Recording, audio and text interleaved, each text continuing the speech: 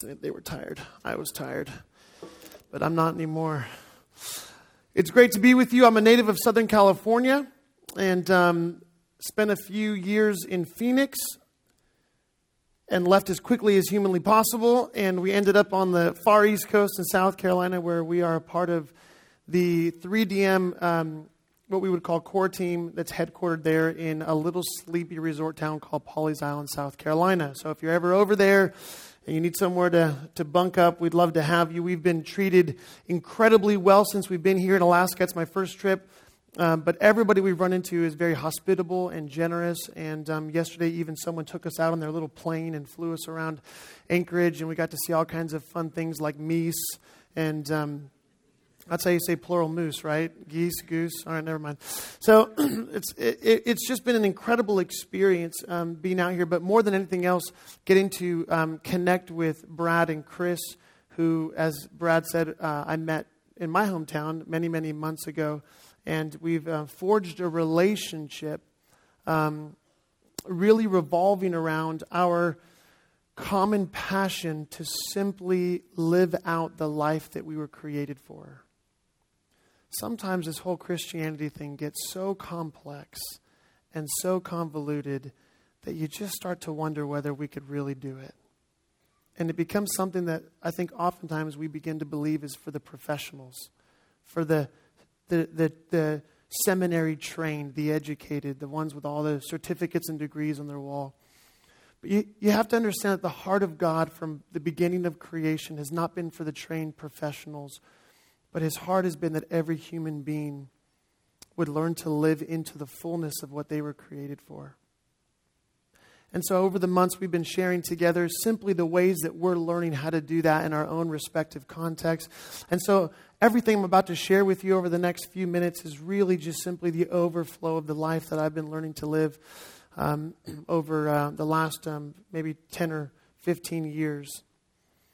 I want to start by sharing with you a simple story. I met a woman. It's the beginning of a lot of good stories. I met a woman and fell in love. This was after I had finished up my undergrad degree in Southern California. And we fell in love and were married on September 2nd, 2001. We charted a course on our honeymoon for Puerto Vallarta, Mexico. The weather was warm. The sky was beautiful. And there was my bride. And we enjoyed incredible few days of sightseeing and enjoying all the novelties of this culture that, interestingly, I resonate with because I'm half Mexican, believe it or not. I don't look it, of course, but I am. And my wife, not being half Mexican and not speaking Spanish, was as lost as a goose in Mexico, but she trusted me, and we were there together to have fun and celebrate our new marriage, and we were just as happy as could be, which is what a honeymoon's all about. As we were journeying through town one afternoon, we noticed a little Southern Baptist church, which is rare anywhere in Mexico because the predominant religion or expression of faith in Mexico is through the Catholic Church. And so we wandered in and met some fine people, and the woman who is the co-pastor with her husband met us and welcomed us in and shared that her husband was away, but that if we returned in a couple of days, we could meet him. And she wanted us to meet him because we were as well in ministry and wanted to share in some friendship and fellowship, as they say. And so we came back a couple of days later.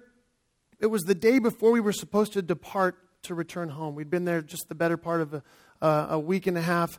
And on September 11th, 2001, we got out of bed, we got ready, we journeyed downtown to this little Southern Baptist church and knocked on the front doors and nobody answered. We opened and called out for anybody and they said, "Quick, come back here." So we walked into this back room where there was a small television set that hardly got reception, but just enough reception to be able to see that they were apparently watching a movie.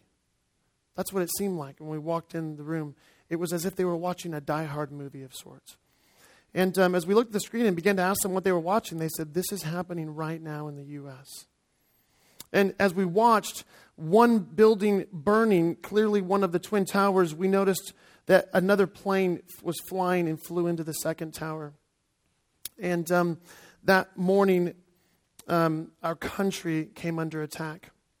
And there in Mexico, in a world that seemed to be more of a dream than anything else, the dream turned to a nightmare, and what felt safe became incredibly unsafe, and the securities slipped from beneath our feet, and we found ourselves incredibly insecure in a foreign place where we didn't know anybody. The lines back into the States, whether they were busy or cut off, made it impossible for us to reach our family. We had run to the end of our financial budget for our honeymoon.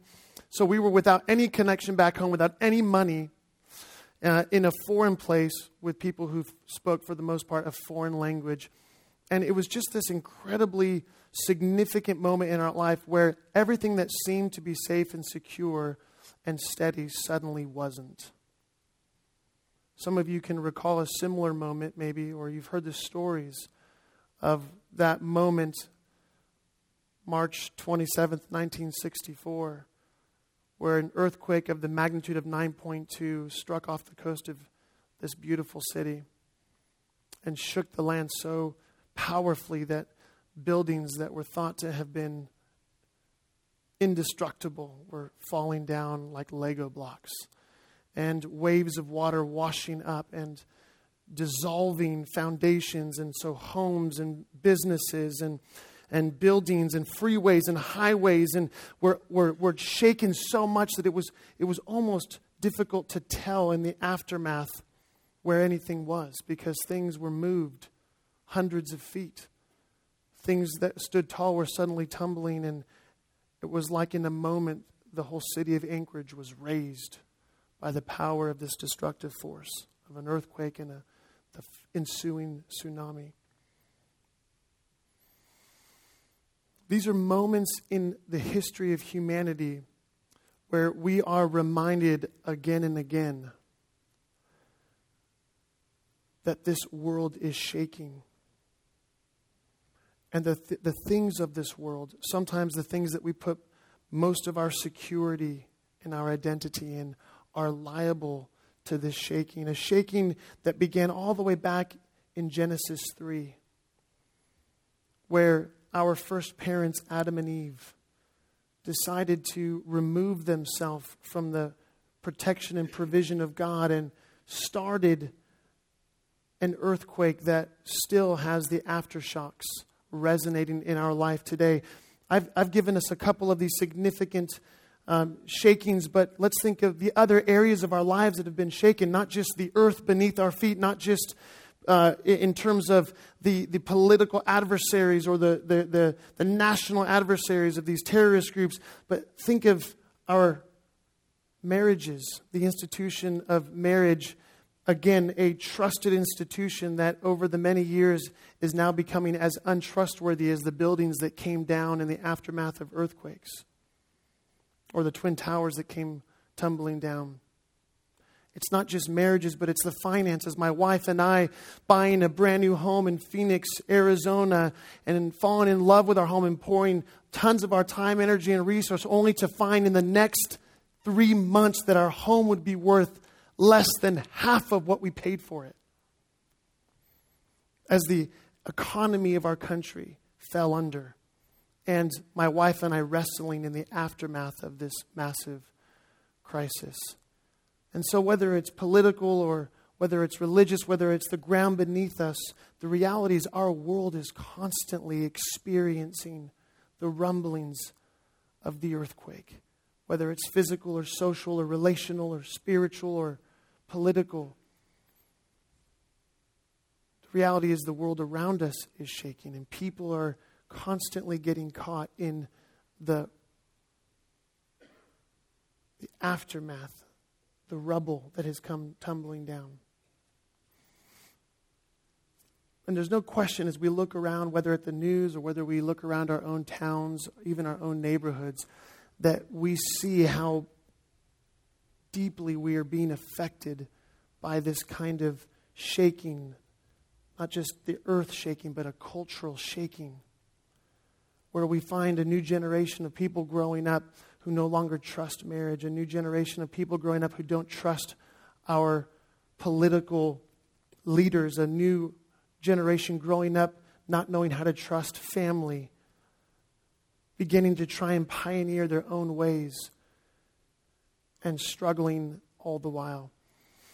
Here's a simple question in the realities of the world that we live in, that God created and that in so many ways we've invited destructive forces into. Here's the question: how is it that we respond in the midst of all of these pressures? How do we respond in the midst of the aftermath of these kinds of shakings, this kind of earthquake? Well, I know that my own personal temptation, my own default, oftentimes under pressure, can be to default to a position of self-preservation.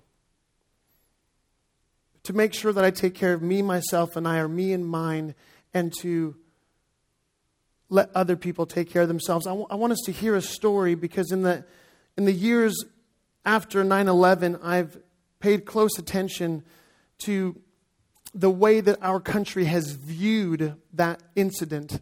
And on one hand, you have the sobering reality that we as a nation aren't always as safe as we think we are. And on the other hand, we have the stories of highlighting the incredible feats of heroism that took place during the crisis and in the months and years afterward. I want us to hear the story of a young man named Welles Crowthers, because I want us to hear what this young man did in the midst of the pressures and the crisis that faced him.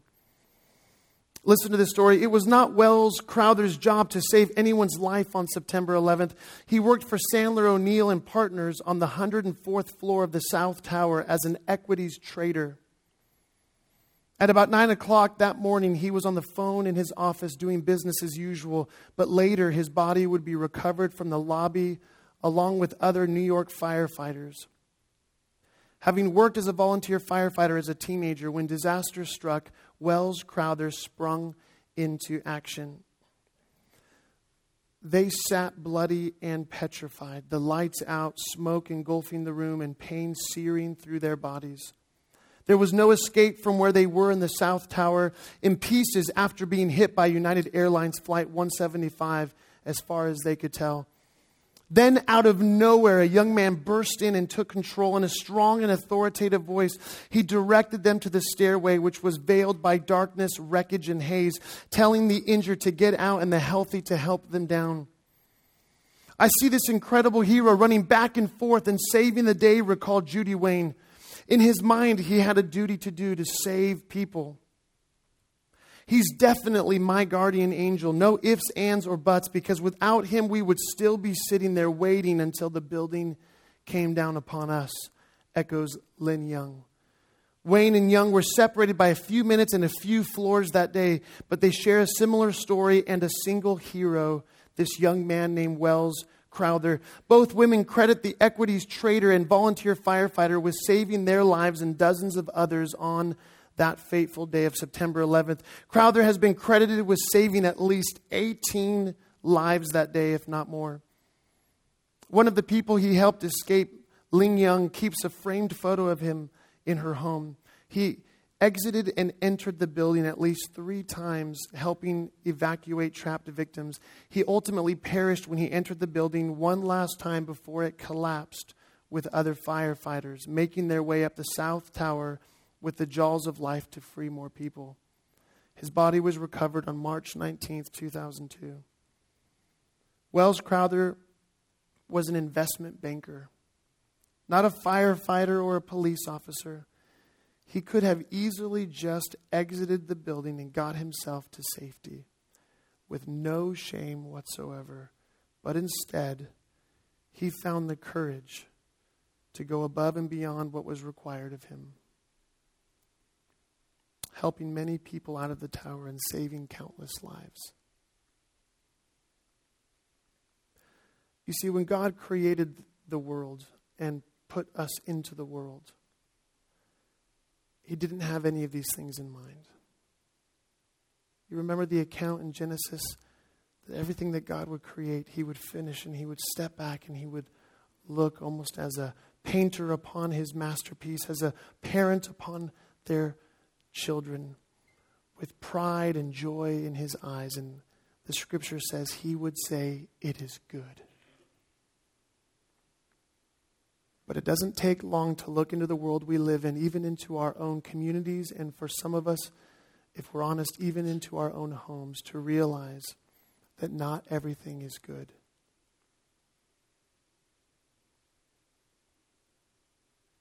And the temptation for some of us will be to see the lack of goodness in the world and the lives that we live, and to do our best to take care of ourselves, to save ourselves, maybe our spouses, maybe our kids. And as Christians, many of us living life in the church, waiting for the day when Jesus returns and holding on for dear life until that moment. We've got our ticket. We're waiting for the Lord to come. And dear God, don't let too much bad stuff happen between now and then. But that wasn't the heartbeat of Wells Crowther, and it's not the heartbeat of God. Because even though the very thing that God created and said is good, even in the face of the decision that Adam and Eve made back in the garden that, quite frankly, we continue to make today, that invites the destructive brokenness, dysfunction of our flesh into the good thing. The heart of God hasn't changed because He's the same yesterday, today, and forever. The heart of God is still to make things good. And so He's not changed His mind. He's not scrapped the earth and started over again. But He's a good God. He's a good King. He's a good dad who looks into the brokenness of what we've created and says, my heart is to make that good. And I think it's important for us to understand that if we're going to understand, in part, the reason that we're here on the earth. And I want us to just turn together, if you have a Bible with you, to Matthew chapter 28. And I'm going to read from a very, I think, popular passage that will help us understand the invitation that God is still making to every single one of us today. The invitation that Wells Crowther heard in the face of impending sacrifice and suffering. The invitation that Jesus gave to His disciples. The invitation that Jesus still gives to every single one of us who would consider ourselves one of His followers. Here's the heartbeat of the Father spoken through the mouth of Jesus in the face of the brokenness of the world that we live in. Matthew 28, verse 18. These are the last words of this gospel. Then Jesus came to His disciples and said, all authority in heaven and on earth has been given to me. Therefore, go and make disciples of all nations, baptizing them in the name of the Father and the Son and of the Holy Spirit, and teaching them to obey everything that I have commanded you. And surely I am with you always, even to the very end of the age. You see, if we're not careful, we're going to hear a scripture like this and we're going to say, that's awesome. We're called to be Jesus' disciples and to go make disciples. And so we're going to do all kinds of things to hopefully meet that goal. But the reality is, if we don't hear what's beneath this invitation, if we don't hear the heartbeat of God in this invitation, we can miss it altogether, because the invitation from Jesus to the disciples is to engage in the very same activity that Jesus was engaged with.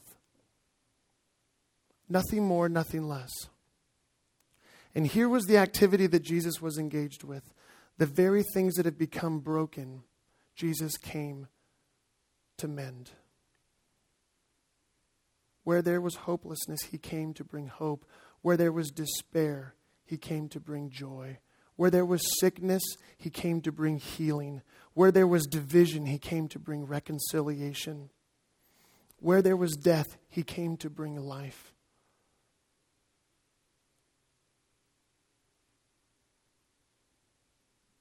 That's the activity of Jesus. That's the heart of the Father, to say that He's not content to let things stay broken.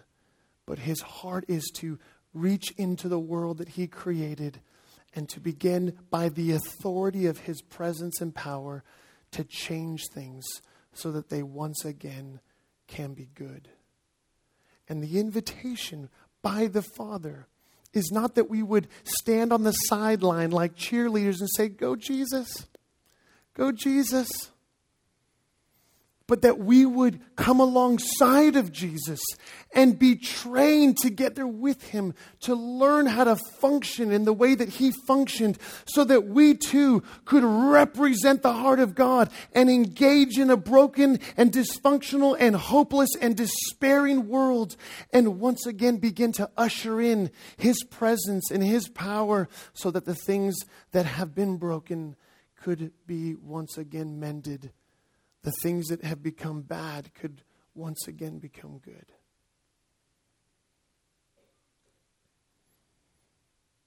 That's the invitation of what it means to be a follower of Jesus, a disciple, a member of God's family. It's not to join some friends on a cruise ship, but to enlist into his family, which is also an army, and learn how to take our place on the battleship. The invitation isn't just to come and get healed, but to become those who heal. Not just to receive an invitation to come and be mended, but to be those who go and share the mending power of Jesus with those who are still broken. You see, the invitation for us is not just simply to come and be a part of a refugee camp where we can ourselves experience his redeeming power, but to also be trained so that we might, together with Jesus, go into a world and bring that mending and reconciling and redeeming power with us. I noticed earlier while we were worshiping in the first service, those words up there on the wall. That's you guys, right? That's you guys. It's your mantra, it's your vision, your mission statement. This is who you are, I would imagine. And I think it's absolutely wonderful because, quite frankly, this is what I'm talking about. We save the lost because we ourselves have first been saved. We grow the found because we ourselves are being grown. And we send the empowered because we ourselves are empowered. This is the invitation from Jesus to become part of his rescue team. To be trained in such a way that we can, like him, engage in the brokenness and see God make bad things become good. That sounds good, doesn't it? Yeah, amen? All right, maybe it's just me. Maybe I'm just excited about this. Here's what I want us to do. I want us to just take a look at 4 things that will help us begin to wrestle with the question of what does it mean to be a part of God's rescue team. Is that helpful? Because I think for us, for many of us,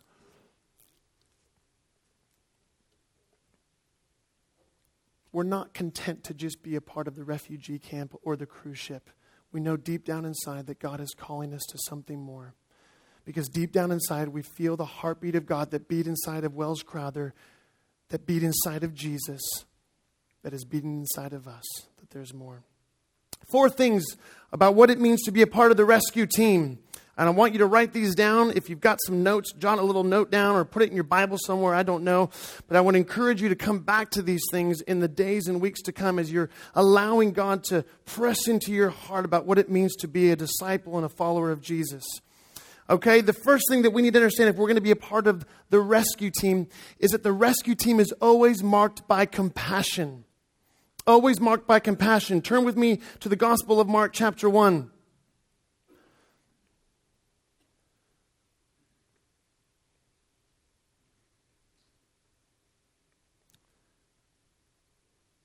And we're going to read there in verse 40. Because Jesus is our rescue team leader, and he's going to demonstrate for us what it means to function as members of the rescue team as we look into his life and see how he functioned. And in chapter 1, verse 40, it says, a man with leprosy came to him and begged him on his knees, If you are willing, you can make me clean. Now, you have to understand what's going on here. In the world that Jesus lived in, there was a common understanding amongst the religious leaders and amongst the Jewish people about these people called lepers and all of those who would be considered to be unclean. You see, in that culture, if there was any mark or any residue or any sign that you might not be right with God, such as sickness or disease, or, if your left arm was a little bit shorter than your right arm, oftentimes they would take on the understanding that it meant that you had been cursed by God. And because you had become unclean in their eyes, you couldn't be anywhere near those people who were considered clean. Because in those religious leaders' view, the unclean thing would make the clean thing unclean. Did you get that?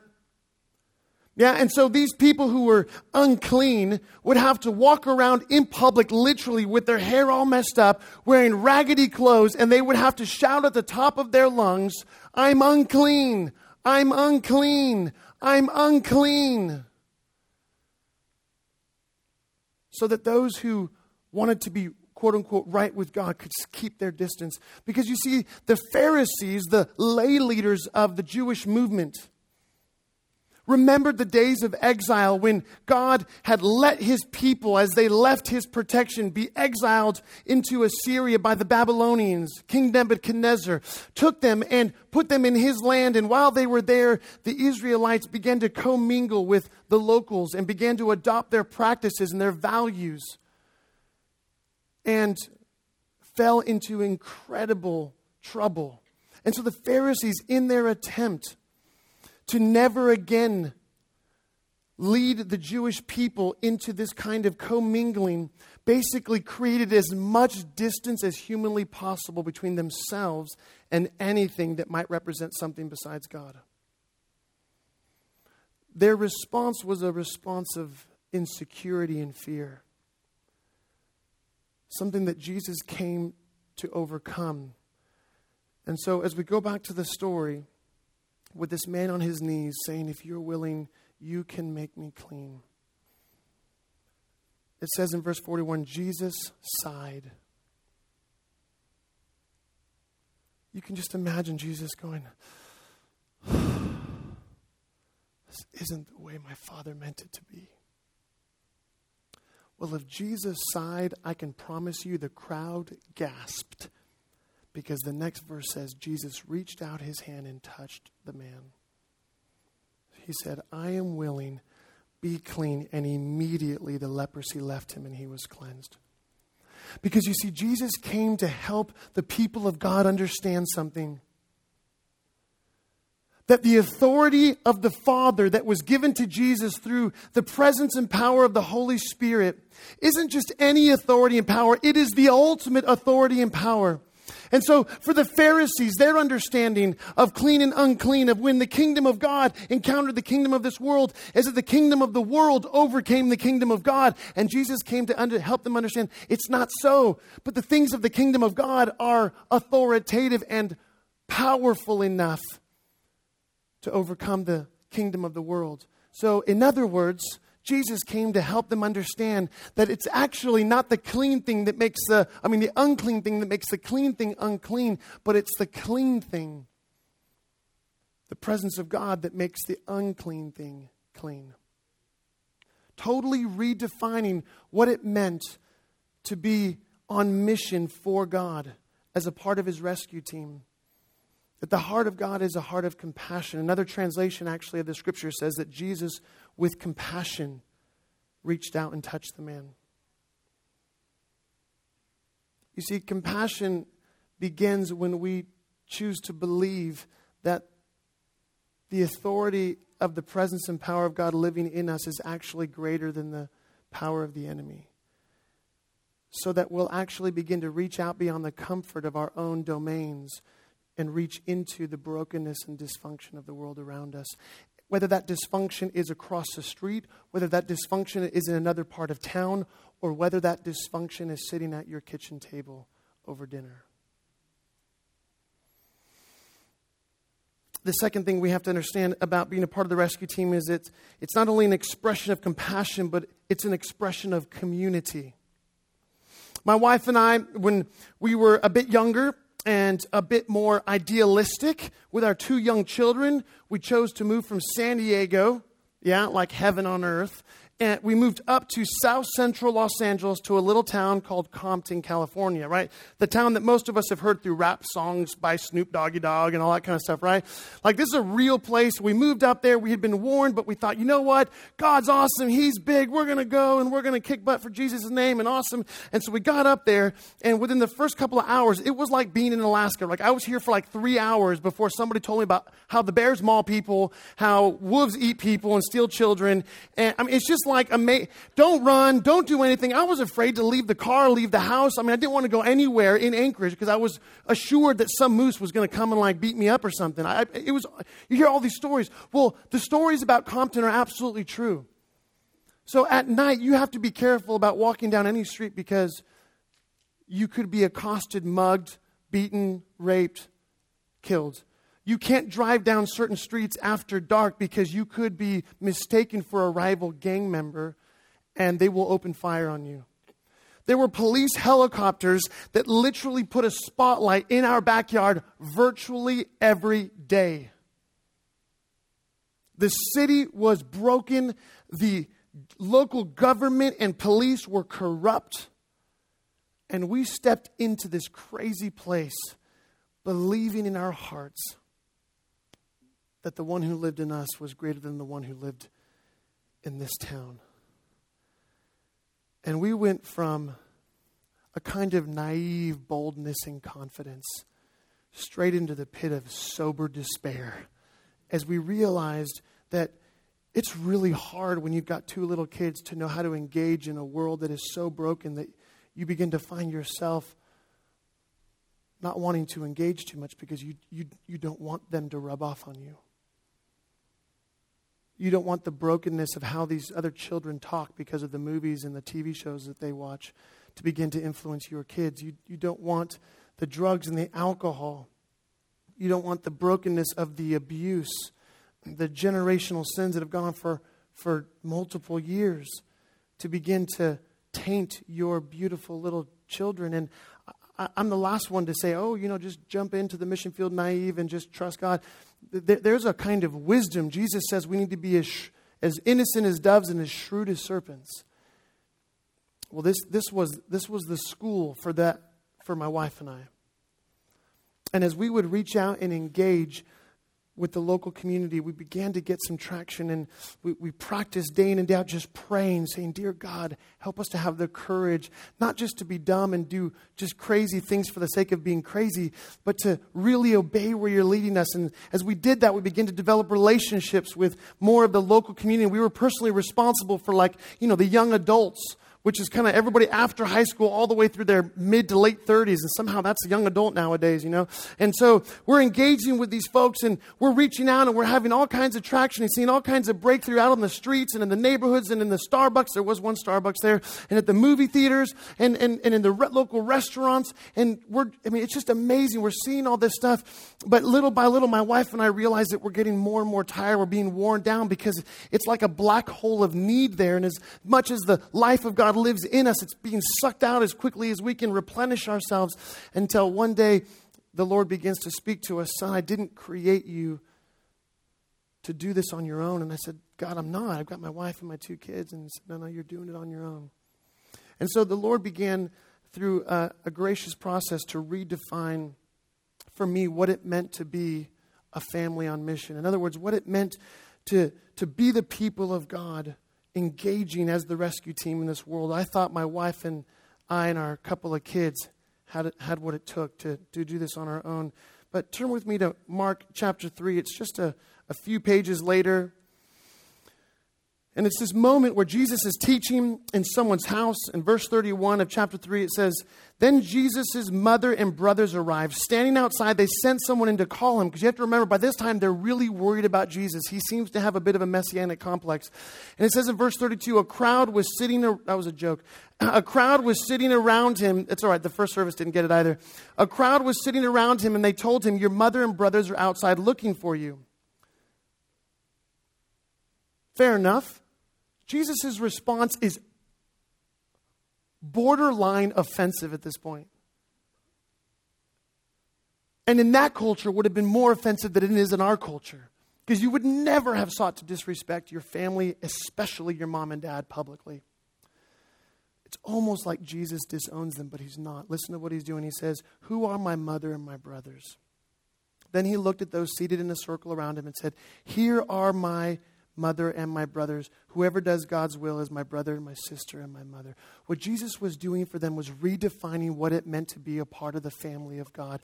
Because in our westernized, individualized, autonomous culture, we've decided that what it means to be family is mom, dad, and 2.3 kids, and a dog, and a white picket fence out in the suburbs. And that's really the American dream, isn't it? And I'm not saying there's anything wrong with having a spouse and 2 kids. I've got a spouse and 2 kids. Got rid of the dog. No. But we have an idea of what it means to be family, don't we? And Jesus was redefining it, because what he was trying to help us understand is that to be a part of a rescue team, we can't do it alone. We can't do it with just myself, my spouse, and my 2 kids. We needed to invite other people into this adventure. Because like the tribes of Africa say, it takes a village to raise a child. It also requires more than one family to be on mission. Because in any other culture in the world that hasn't been westernized, they still understand that it's the extended family, full of aunts and uncles and brothers and sisters and cousins and grandpas and grandmas and kids and grandkids, that actually provide the number of people and the resources amongst those people to sustain the weight of engaging in the world that we're engaging in.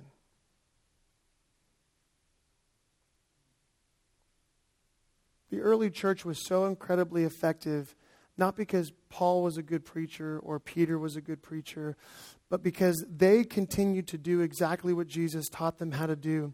They trained people how to be the family of God and how to go on mission together. And it's been amazing. Brad and Chris have been sharing with me about this fall that you guys have made a big press for life groups. Life groups have the opportunity to become the vehicle for family on mission that Jesus is encouraging us toward here. So that we would begin to see our family not as those who are just related by blood, but those who are related also by spirit, and those who are related to us by a common vision for how we're going to engage in the brokenness of the world around us. So to be a part of the rescue team, we've got to be more than 2 or 3 people. We've got to express the compassion of God by reaching out. We've got to learn how to do this in the context of a bigger family called the extended family. Yeah, something like maybe like a life group. And the third thing is we've got to learn how to invite people into a story that is bigger than their story. Here's why. Because when I was coming out of high school, the security that I stepped into the next season of life, which was college, on was really the kind of security of my parents' marriage. Growing up, all of my friends called my mom and dad. The reason is because I honestly can't remember but one of my friends growing up, and I'm a bit of an extrovert, so I had lots of friends, and I couldn't remember but one friend whose parents were still married. And so coming to our house and seeing my mom and dad, who, were married from the beginning and had us, and they're our only parents, and we didn't split Christmases and Thanksgivings and all those things. It became the reference point, the orientating point for all of my friends. I didn't realize this then. I look back on it and I see it hindsight, 2020. But my parents' marriage served as the kind of foundational ground upon which we as kids stood on to find our security about how we were going to engage in life. And so I went away to college standing on this security and, had my experiences in college, came home after the second year in college to find that my parents were announcing their divorce. So you can only imagine how difficult it was years later to meet a woman of my dreams, to fall in love, and to begin as a Christian, as a new Christian at that time, to try and figure out and make sense of why in the world would I want to get married. Because every marriage I had known previously had ended in disaster. And as a matter of fact, the statistics in our country alone are staggering and terrifying. No wonder young people don't want to get married anymore. I mean, you almost get married so you can go through your divorce and get onto your second marriage.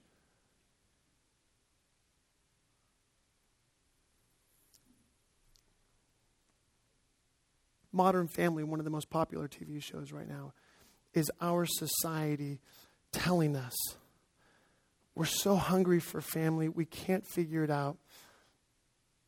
But even in the brokenness, we'll just put all that brokenness together and we'll do a blended family. Because we're hungry for family. But see, in the aftermath of the wreckage of my parents' divorce, and it was an ugly one, God bless them,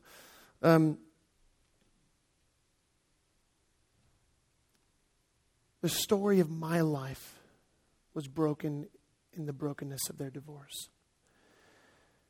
And so as I was looking to the future and trying to make sense of what I was going to do with this woman that I was in love with, I needed a story. I needed a story that was bigger than the story of my parents. It was bigger than the story of my life up to that point. I needed a story that was so big that it could, with both hands, kind of pick up and gather the broken pieces of my own life story and hold them and make sense of them and give me hope for the future. As Christians, as we invite people into our lives need to tell the story of something bigger than the brokenness of our life. But the story of our lives need to tell a bigger story, the story of God's redemption. Does your marriage speak of the redeeming power of God? And if you've been divorced and you're remarried, does your marriage now speak of the redeeming power of God? I don't need to go back and cry over spilt milk from 12 years ago. Both of my parents are remarried. Both of them have become Christians. And when I pray for them and with them, I pray for their marriages today, that God would bless them and that their marriages today would be a picture, a story of God's awesome, redeeming, reconciling power. Do our marriages speak to the story of God who is the great Redeemer? Do our families speak to the story of God who is the great Redeemer? Do the way we behave at work and the way that we engage with our neighbors, does it tell a story of the awesome saving power of God? The last thing about being a part of the rescue team, we've got compassion, we've got community, we've got connecting story. The final one is compass. You'll notice all these words start with the letter C. It helps me to remember things a little bit easier. But here's just the quick of it. For many of us, we've grown up in a world that is broken, and we've, in many ways, picked up ways of living that reflect the ways of the world. Right? So through TV shows and through movies and through magazines and through our experience with friends in school and in college, in the workplace, we're constantly bombarded by a world that is telling us the values that we should live by, the things that we should elevate to prominence and priority, and that those should determine the way that we live our life. Well, here's the problem. That in a world that is living in the aftermath of the wreckage of so many different cultural, physical, relational, political, social, spiritual upheavals and earthquakes, where everybody is confused, everybody is trying to find their own reference point. So if you've ever heard of the phrase postmodernity, all that phrase means is it's a way of trying to describe a generation of people who are growing up in a world with no fixed reference points.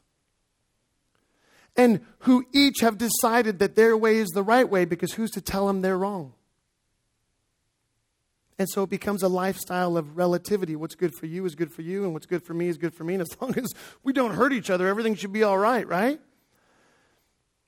And yet it's still these same marriages that are falling apart, these same families that are falling apart. It's still these same people whose lives are being destroyed by drugs and alcohol and addiction, climbing the ladder of success in their careers, pursuing the greener pastures of other relationships.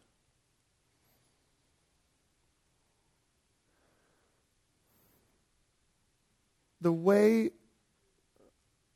of being married, the way of being family, even for us in the church, the way of being church 50 years ago isn't necessarily going to work today. Because in our country, including Alaska, the percentages are this: that with the boomer generation,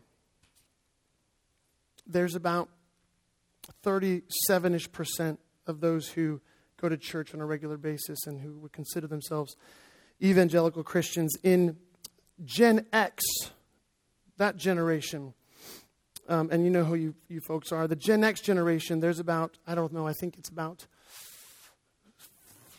16%, 17% of the people who are engaged in church and would consider themselves evangelical Christians. For Gen Y, which is anybody under the age of 34 right now, it's at 4%. 4%. Because you see, the roadmaps that we've passed on to the new generation don't work.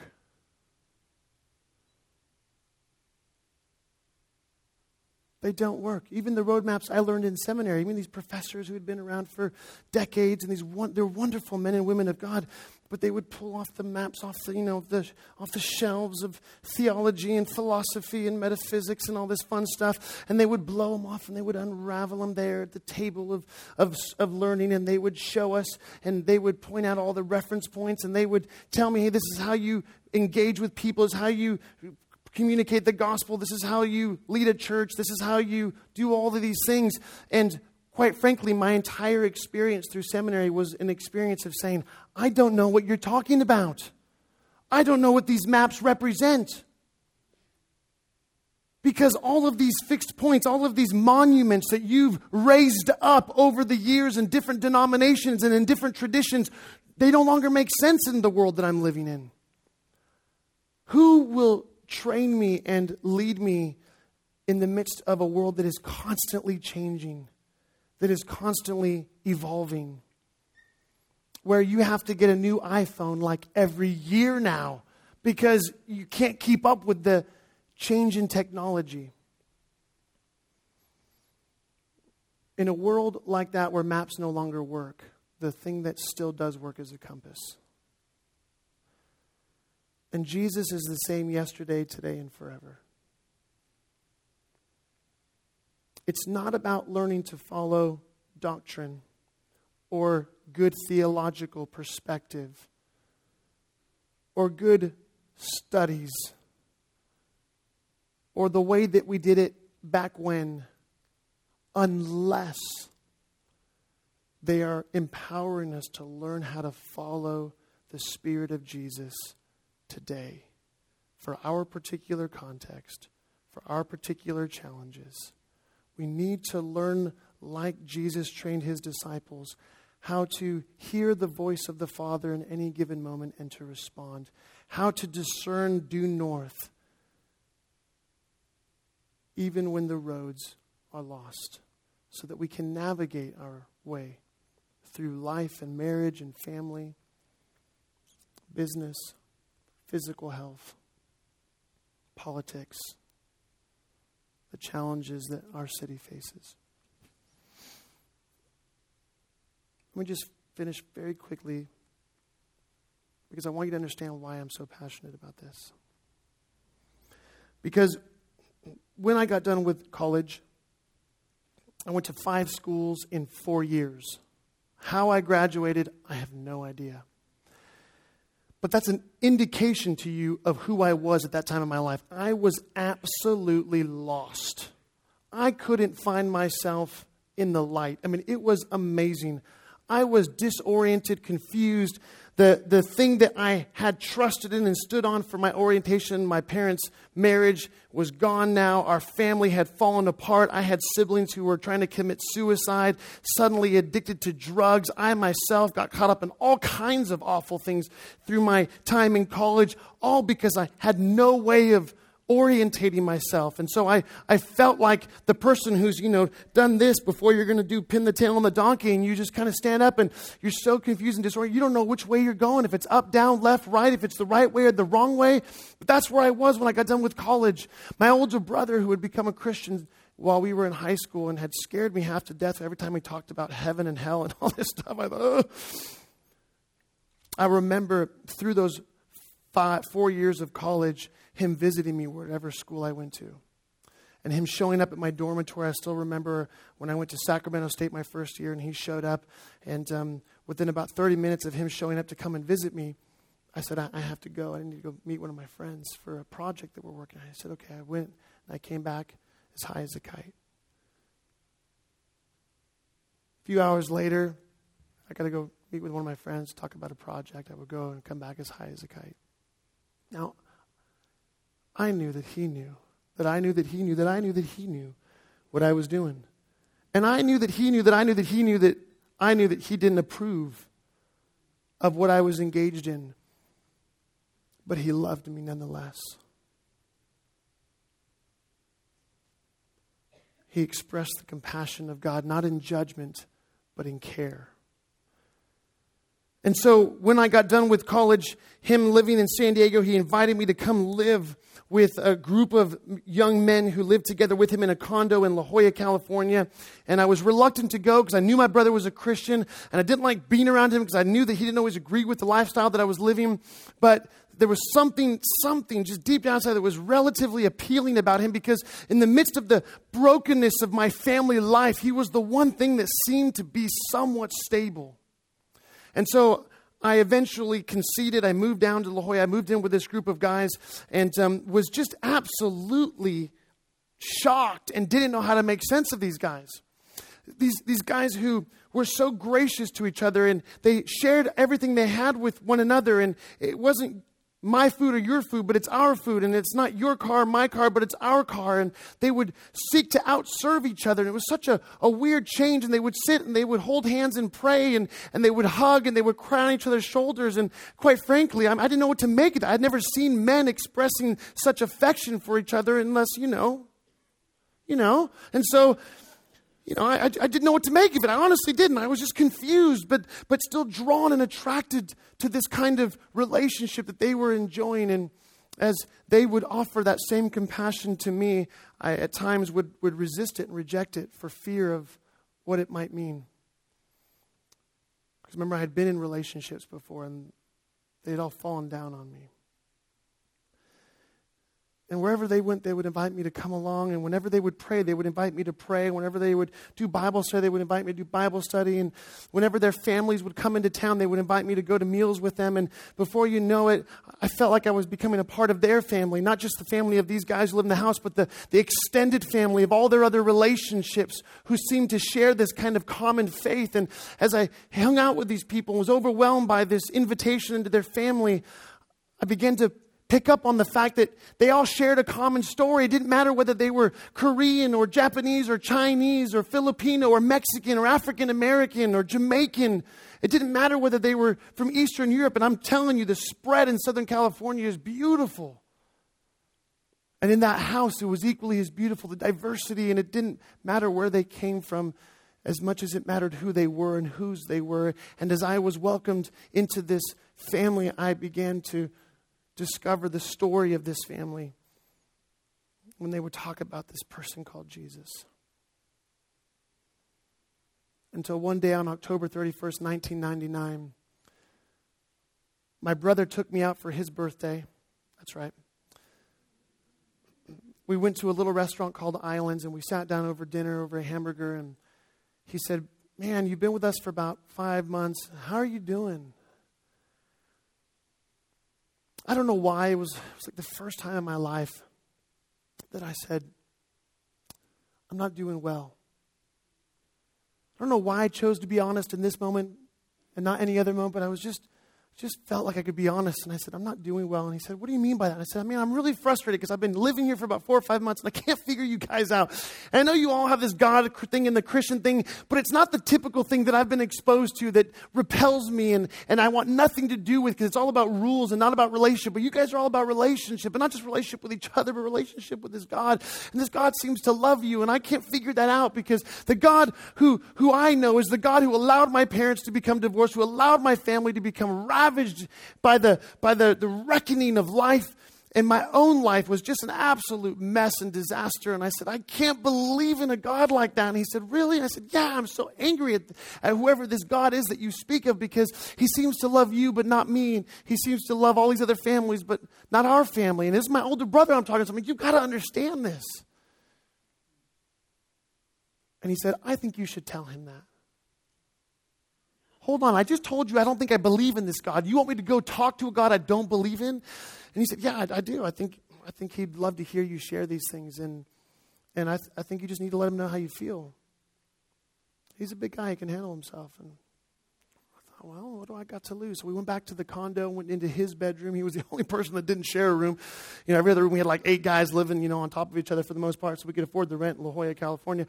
And so I go into his room. We sit on the floor, and he says, okay, well, just go ahead and tell God what you're thinking and how you're feeling about all this stuff. I'm like, oh, that feels weird. He said, just tell him. He's listening. I know it sounds weird, but he's in the same way that I'm sitting here listening to you, he's listening to you. And I said, all right. So I started to share, and at first it was like, well, holy art most thou art, Father, because I didn't want to get struck by lightning, because, that's what I grew up thinking, that if you in any way dishonored God the Father, that you would be struck by lightning. And so I'm sitting there, and I'm like, well, but as I got going, I warmed up. And then as I got warmed up, I thought, ooh, this is my opportunity. Because my brother told me I could. I want to give you a piece of my mind. I'm going to let you know what I've been thinking and feeling over all these years. And so I start venting, and I let it all out, and it comes out, and it comes out. And the more I let out, the darker it gets, the more intense it gets. And before I know it, I'm just screaming at the top of my lungs at God, and I'm just pouring out all of my frustration and anger and honestly just hatred for all the stuff that's happened in my family's life, for all the things that I've seen happen in the world around me. And I got to a point where I just said, God, I can't believe that you love me. I can't believe that you love me. And my brother was reading some scripture just very graciously. And I don't remember what scripture he read, but as he read the scripture, it would make me even more angry, because I just felt like I can't believe that. I can't believe what you're saying. And so I would just, clasp my hands over my face, and I'm just snot running everywhere. And I had a vision. I didn't know it was a vision then. I know now, but then I just thought it was this crazy picture that I couldn't get rid of in my mind. And it was a picture of this old, frail, decrepit man with long white hair and a long beard on his hands and knees at the edge of a raging river. And he's there at the edge of the river, and he's lapping like a dog at the edge of the river, trying to get some water. And the voice from the river says, come in, come in. And I'm thinking, you got to be nuts. That's the dumbest advice I've ever heard. Come in. He's a frail old man. He's going to drown in like 3 seconds. Duh. That's dumb. That's what I'm thinking. I'm thinking, this is really weird. Right? So the vision's gone. My brother keeps reading scripture, and at some point, I don't know what happened, but as I kept saying out loud, I don't believe you love me, I don't believe you love me, something happened in my heart that I cannot explain, but it happened, and before I knew it, I was beginning to say, God, you love me, God, you love me, God, you love me, God, you love me. You love me. And I had another vision of this frail old man standing at the very bottom of what would have been the equivalent of Niagara Falls. And this thunderous waterfall that should have annihilated this little old man, should have crushed him as I'm watching this picture in my mind unravel. He's instead standing there with his hands like this out. You just kind of see the silhouette of his body and this raging water pounding upon him, but not crushing him. I didn't understand it until this moment happened where I went from looking at the man to becoming the man. And the picture was paralleled by the experience inside and even physically of this raging waterfall of God's love and grace and mercy, cleansing and washing me afresh and making me new. And it was all that hatred and anger and frustration and bitterness being cleansed out of, it felt like every fiber of my being. And I sat and went from screaming and crying in anger to weeping in joy, full recognition of what was going on. And I wept for probably the better part of 30 or 40 minutes, just saying, God, you love me. God, you love me. God, you love me. My life has never been the same. But I believe that moment was possible because there were a group of guys who decided, together with my older brother, to live a life of compassion, to allow themselves to become a family that spans more than just one or two people and more than just bloodlines, but to create a group of people who together can shoulder the weight of mission to broken people like myself, who invited me not only into their family but into their story, so that I eventually began to find my story in their story until the moment that night where I met Jesus.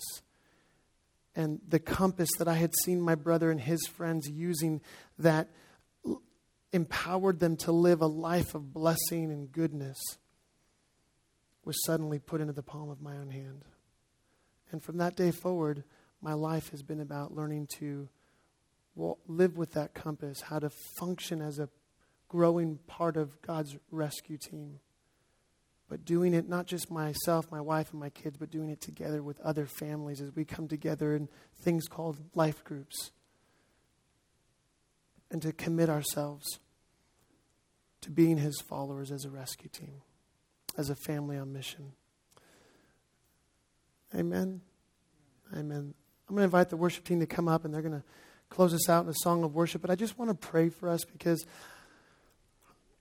I think the Lord put on my heart that today was a day of stirring our hearts, not a day of giving all kinds of practical handles. Those are the things that we're going to learn in the weeks and months and years to come. But today, a time of stirring, a time of reconnecting us to the reason we're on the earth, the call of what it means to be one of his children, that we would move beyond just being the lost who have been found, but we would become the found who are growing and the growing who are being empowered to be sent, not by ourselves, but in community, on mission, to become those who rescue other people here in this place called Anchorage.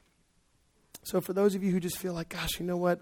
I feel the Lord speaking to me. I want to move in that direction. Maybe you are already moving in this direction, but you feel like I want to take another step. And maybe the step for you today is that you are lost and you need to be found.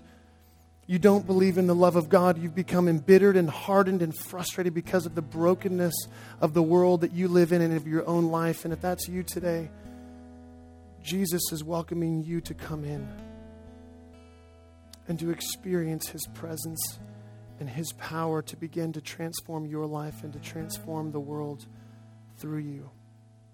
Maybe for some of us, it's just deciding that we're going to move beyond the cruise liner into the battleship. We're going to move beyond the refugee camp to becoming a part of the rescue team. And we want to step into whatever that means. Maybe it means becoming a part of a life group, or as a life group, really saying we want to function as the rescue team. How do we do that?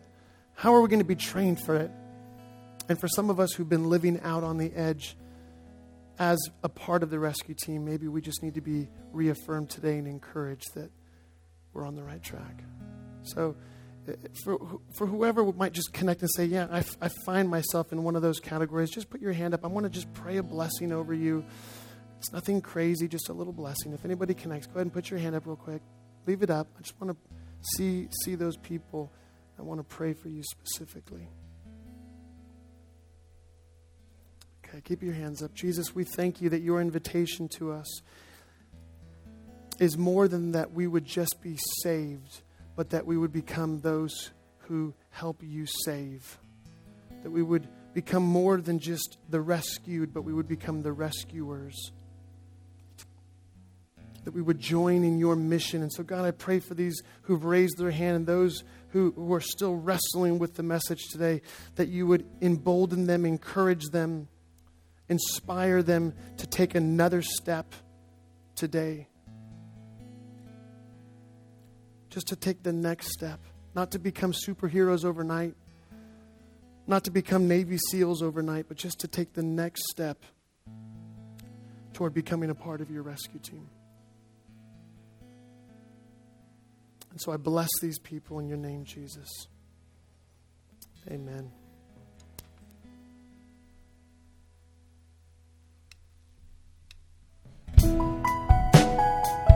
Let's stand and worship Him.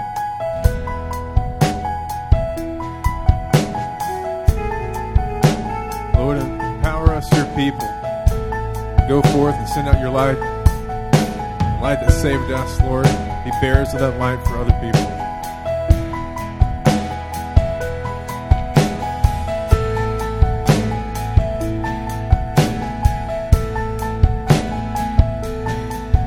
Let the power of God fall down on us. Let your power fall down right now. Let the power of God fall down on us. Let your power fall down right now. Let the Spirit of God pour out on us. Let your Spirit pour out right now. Let the Spirit of God pour out on us. Let your Spirit pour out right. For your glory and you only. What you say is what we'll do. Let your passion become action. Holy Spirit, come through. Jesus, we're alive to glorify your name. So let your Spirit rise among us now as we sing, Jesus, move.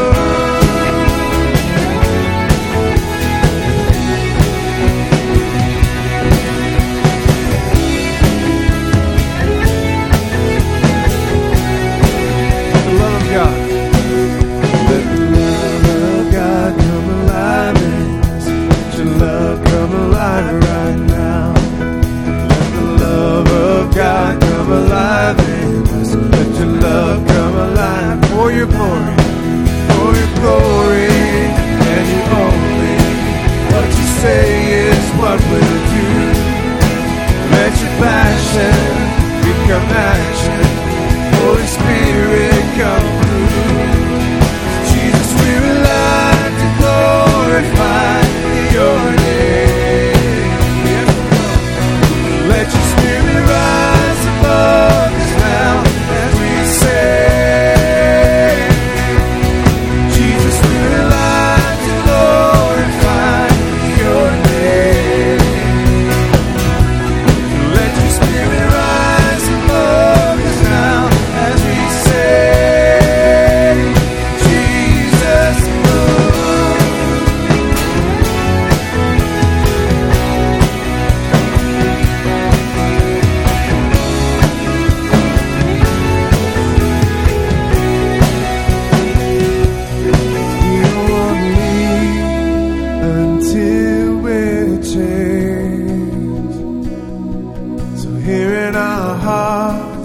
God, have your way. We don't want to leave until we're changed. Here in our hearts, God, have your way. Jesus, we're alive to glorify your name.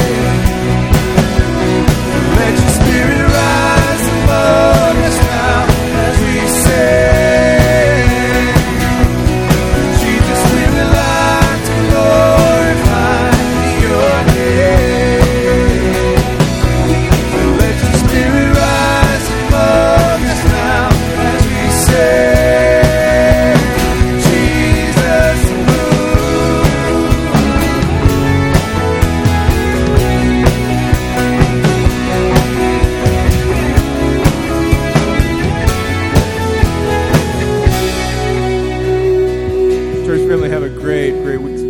you next Sunday.